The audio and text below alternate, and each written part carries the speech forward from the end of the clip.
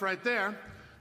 So we are about in the middle of a series of sermons from the book of James, and the series is entitled Growing in Maturity. And when James talks about maturity, what he's really talking about is being more and more conformed to the image of Christ. And when we talk about that at Elmer's Christian Reformed Church, what we're talking about is being God's source of shining light and living water out in the world where he puts us every single day. And that's really what our focus is on. And in the first three messages out of the book of James, it was the first chapter. And James is really focusing, encouraging us to look in the mirror and for us to take a personal assessment of our own spiritual lives and to find out where we are in our relationship with Christ and where are some of the edges in which we need to change and grow into Christ's image in more profound ways. And then last week, as we looked at the end of chapter 2, Pastor Bert helped remind us that we are individuals, but we're also a community of people.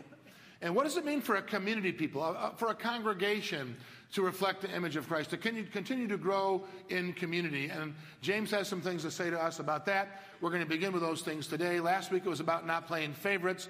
And this week James is going to take a little bit of a change for us. And so let's look at the first 12 verses of chapter 3. Not many of you should become teachers, my fellow believers, because you know that we who teach will be judged more strictly. We all stumble in many ways. Anyone who is never at fault in what they say is perfect, able to keep their whole body in check. When we put bits into the mouths of horses to make them obey us, we can turn the whole animal. Or take ships as an example. Although they are so large and are driven by strong winds, they're steered by a very small rudder wherever the pilot wants them to go. Likewise, the tongue is a small part of the body, but it makes great boasts. Consider what a great forest is set on fire by just a small spark. The tongue is also a fire, a world of evil among the parts of the body. It corrupts the whole body. It sets the whole course of one's life on fire and is itself set on fire by hell. All kinds of animals, birds, reptiles, and sea creatures are being tamed and have been tamed by mankind, but no human being can tame the tongue. It is a restless evil. It's full of deadly poison. With the tongue, we praise our Lord and Father, and with it we curse human beings who've been made in God's image. Out of the same mouth come praise and cursing. My brothers and sisters, this should not be. Can both fresh water and salt water flow from the same spring? My brothers and sisters, can a fig tree bear olives or a grapevine bear figs? Neither can a salt spring produce fresh water. Now, the irony of the fact that I was supposed to string together a group of words to talk about the danger of stringing together a group of words was not lost on me this week. You have to talk about words, and words can be a danger, and there's a special warning for those of you who are willing and desiring to teach others, and we'll come back to that in a few minutes. But words have a power about them, according to James and according to the entire scriptures, that I think sometimes we're not even aware of, because we are people of words, and we are people of many words. Now, one of the things that we've done from generation to generation to generation is to perpetuate a lie. And I'm going to call that lie out this morning. How many of you, we'll take a little poll this morning, ever had your parents utter the phrase to you, sticks and stones will break my bones, but names will never hurt me, right? You all heard that? And then you passed it on to your children and passed it on to them. And have you ever thought about the idea behind sticks and stones will break my bones, but names will never hurt me? Why did you have to say that to a kid? Because they found the names being hurtful. So what you were doing was actually dealing and kind of setting up a tension in a child's life. Well, hold it. I'm hurt by the words that kids are saying, oh, that's okay, honey, sticks and stones will break your bones, but names will never hurt you. Well, yes, they do. They do hurt. Words can be painful. And today we've accelerated that whole thing to this whole deal that we have to wrestle with, and that is bullying, right? Bullying is about name calling. It's about picking on other people, and it's accelerated to a point now where it's almost epidemic among children and teenagers and young adults, because you can never get away from it unless you cut yourself off from social media, and that would be like death. But you get it in person at school, get it when you're out in public with one another, and then it continues through social media on and on and on again, because words have a power about themselves that we don't always know about or imagine or even think about together. And it's not just in the teenage world and in the young adult world. You know, parents, we need to be careful about how we talk to our children. We communicate messages that we're not even aware of, you know. When you say to your kids, you know, well, you know, you did okay in that test, but you could have done a little bit better. Are you communicating the message, well, you were kind of a failure? I just spent enough time on athletic fields listening to the way the parents talk to kids, and I wonder how the kids ever survive being failures and miserable. They can't do anything. It's the message that they're given on and on again. And sometimes even famous people have had to overcome miserable parenting. Winston Churchill, for instance, the very famous Prime Minister of England from the era of World War II, had a horrible relationship with his parents. His mother ignored him. And I'm thinking that he would have wished his father would have ignored him, but his father didn't ignore him. His father always had something to say to him, but was never positive. At one point in his life, Winston Churchill was not accepted into a prestigious school that his father thought that he should. Just a secondary school. I mean, you know, instead of Harvard, it might have been Dartmouth or something. But it was a failure in his father's eyes. And so his father wrote him this letter. Do not think that I am going to take the trouble of writing to you long letters after every failure you commit and undergo in life. I no longer attach the slightest weight to anything that you may say about your own accomplishments or exploits. If you cannot prevent yourself from leading the idle, useless, unprofitable life that you've had during your school days and later months, you'll become a mere social wastrel, one of the hundreds of public school failures, and you will degenerate into a shabby and unhappy and futile existence. If that is so, you bear all the blame for such misfortunes yourself. Love, Dad. Well, the love, Dad part wasn't there. I just kind of added that for irony. But is that the way that parents talk to children in England, Paul? We're not really sure. I mean, you're from England. You should know these things. I had no idea. Maybe that was the very thing, right, that spurred Winston Churchill on to greatness, trying to prove his father wrong and all the negativity in his life. It's not a parenting style that I would recommend to do that to your kids. I think Winston Churchill was an exception. But words have power. And we know we have power. Words have power. If you pay any attention to the scriptures at all, you know that God created by speaking words. Read the creation story in Genesis, right? There are 6 days in which God created things. He separated the earth from the water. He put lights in the heavens, and there was day and there was night. He created the creatures of the sea and the animals of the earth and human beings. And every one of those days begins with this phrase, and God said. And God said. God spoke things into being. He created through his word. And then, when God became incarnate in the person of Jesus Christ, the Apostle John summarized that by saying, in the beginning was the Word, and the Word was God, and the Word was with God. Jesus is the Word, and words have power. And sometimes we underestimate the power of words. The book of Proverbs reminds us that our words have power to destroy and the power to build up. In Proverbs 18, it says that the tongue has the power of life and death, and those who love it will eat its fruit. But Jesus said something that caught my attention, and at the end of reading this, I said something very spiritual, like, ugh, yikes. But I tell you that men will have to give account on the day of judgment for every careless word they've spoken.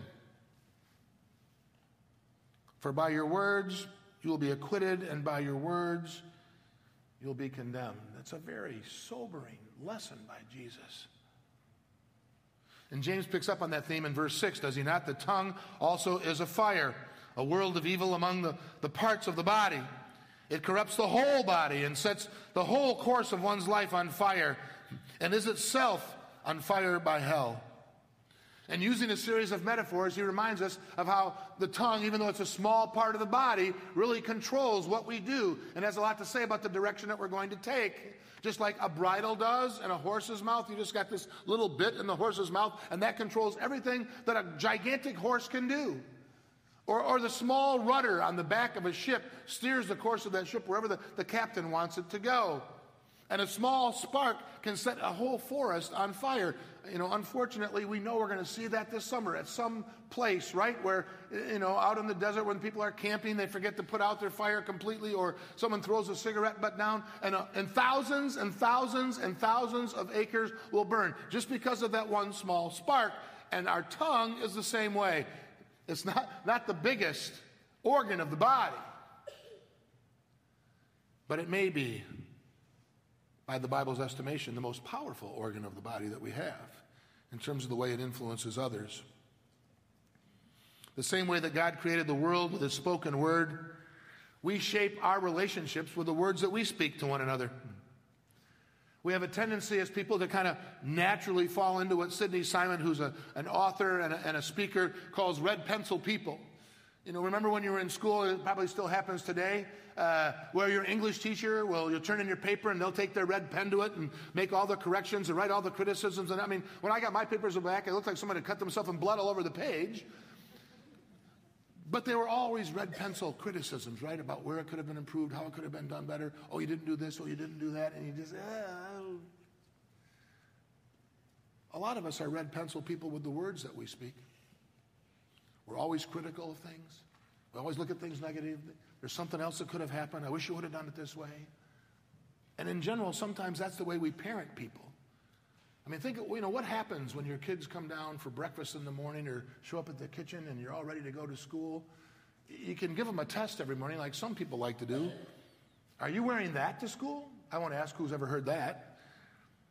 Did you brush your teeth this morning? Did you get all your homework done? Are you ready to go? Is your project completed? Why are you always rubbing your eyes? How come you don't comb your hair? Are you really doing this tonight? Are you really doing that? There's this long quiz. So basically, it's a quiz of criticism. And there are different ways to approach this.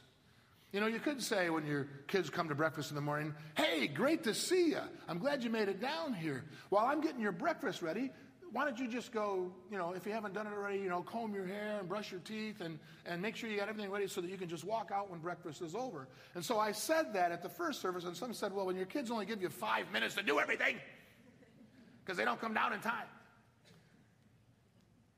And that's what happens, but that's a whole other family management problem I'm not going into today. But how do we talk to our kids? There's a story of a family that lived in the mountains of Colorado, right out their back door. And their kids would go up and play in the mountains all the time.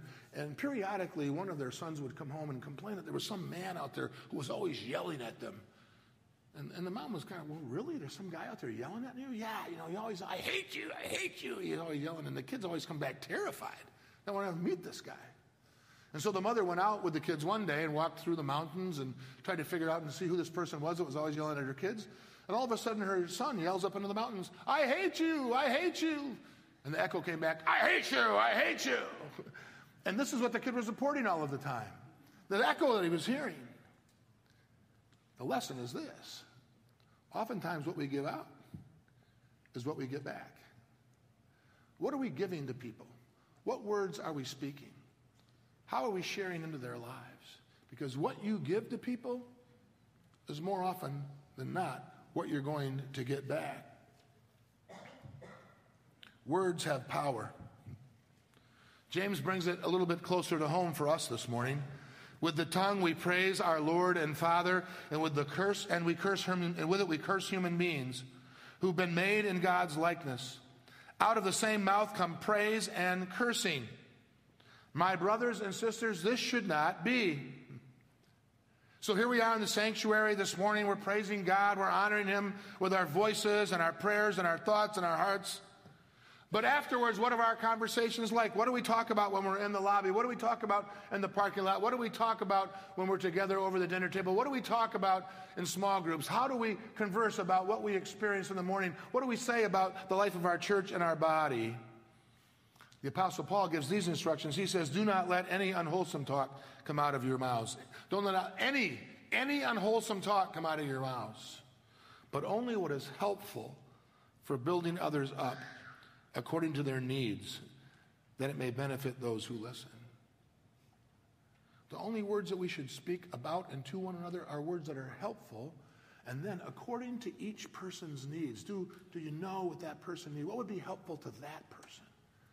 How could I speak life into that person? This chapter in James begins with a warning to those who speak on behalf of God. Talks about teachers. I wasn't allowed to read this passage when I was in seminary. They only gave it to us afterwards, because otherwise who would graduate, right? If you're a teacher, take caution, because it's a huge responsibility. And we tend to kind of limit that to those of us who speak on God's behalf professionally every Sunday. But he goes on to say, all of us have something to say. And all of us say something with our words or the way we live or our attitudes or our perspective on life. When we live here today, we're all teaching somebody about what it means to be a Christian. And a lot of times we don't even have to say the words, right? If people know that we're a Christ follower, they watch the way we behave, they listen to the attitudes that we express, to the words that we speak to one another. So all of us are teachers, and we need to understand that it's a huge responsibility to represent God in the world. Children listen to the conversations that their parents have. When you're talking with one another, what do they hear you say? What do they hear you say about their school or a teacher or their coach? You know, when I was, I guess I'll tell this story. When I was coaching basketball at Chicago Christian High School, we finally had to make a rule that all the girls on the team had to ride home on the van together. They could not ride home with their parents. I mean, that sounded rather strict, because you got parents who live in New Lenox and Mokina and all over the place, and they didn't want to have to come back to Palos Heights to pick up their kids. It was just kind of a pain. Why do you have to do that? Well, you know why we had to do that? Because some of these girls would get in the car with their parents, and all they would do would criticize what they had done in the basketball. It was just a miserable experience. They had just finished the game, and they just yelled at them and criticized what they did. And that's what they were pouring into their lives. What are we pouring into our kids' lives? And if you don't think your kids are paying attention to the way you talk about things, they'll imitate it all the time. So we have a 2-year-old granddaughter who spends time with us periodically, and she has phrases that that she doesn't have in her own vocabulary. One day Becky was there, and she said to Elsie, well, go get your shoes. And so she came down with her little purple tennis shoes, and she says, Guama, aren't my purple shoes adorable? And I'm thinking, what 2-year-old has adorable in their vocabulary, right? None. She's either heard her parents say this, or undoubtedly her grandma say how adorable everything is as she does. You know, the parents are not very happy, because I taught her to say boom shakalaka, but that's coming next. But hey, if you make a basket, boom shakalaka, you got to learn something. But kids listen, and people listen, and what they hear us say, they'll repeat in some way, shape, or form or another. Words have power. The way we talk about people and things can make all the difference in the world, because people are listening. And some people are listening more closely than others. But no human being can tame the tongue. It is a restless evil, full of deadly poison. So is it hopeless? Is what James saying that we can't change?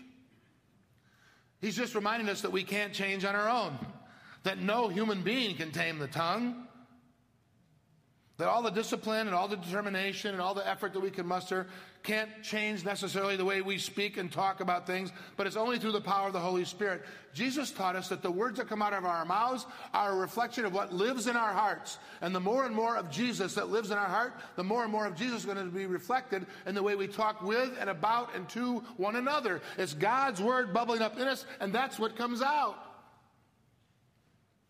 It's only through the power of the Holy Spirit that we can change the way we talk about people and to people.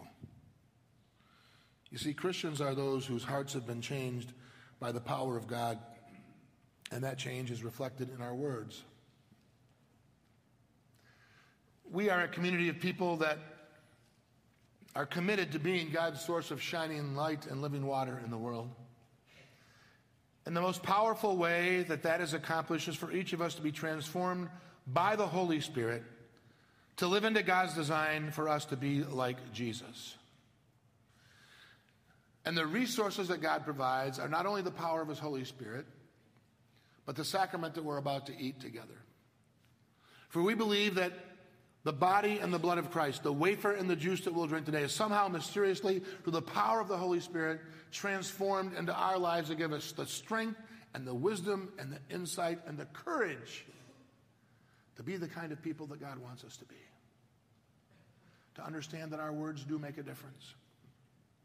And that we can speak life and encouragement and power into people's lives. And that can transform people. So the story of Jesus meeting with the people who had caught the woman in the act of adultery, where they were willing to condemn her and judge her, the ultimate criticism, they were willing to kill her for what she did. They were speaking judgment into her life. And Jesus spoke grace and mercy and love. And because of that, she became a different person. Words are powerful. Amen? Let us pray together. God in heaven, we confess that sometimes we don't give that much consideration to the things that we say, the way that we talk with people, or the way that we talk about people. We pray, O Lord, that you'll continue to work within us to help us to understand the power of our words and how we can speak life, transformation, love, and courage into the lives of other men and women. Thank you, O Lord, for preparing this meal for us, for dedicating us to your service. We pray all these things in the name of the Father, and the Son, and the Holy Spirit. Amen.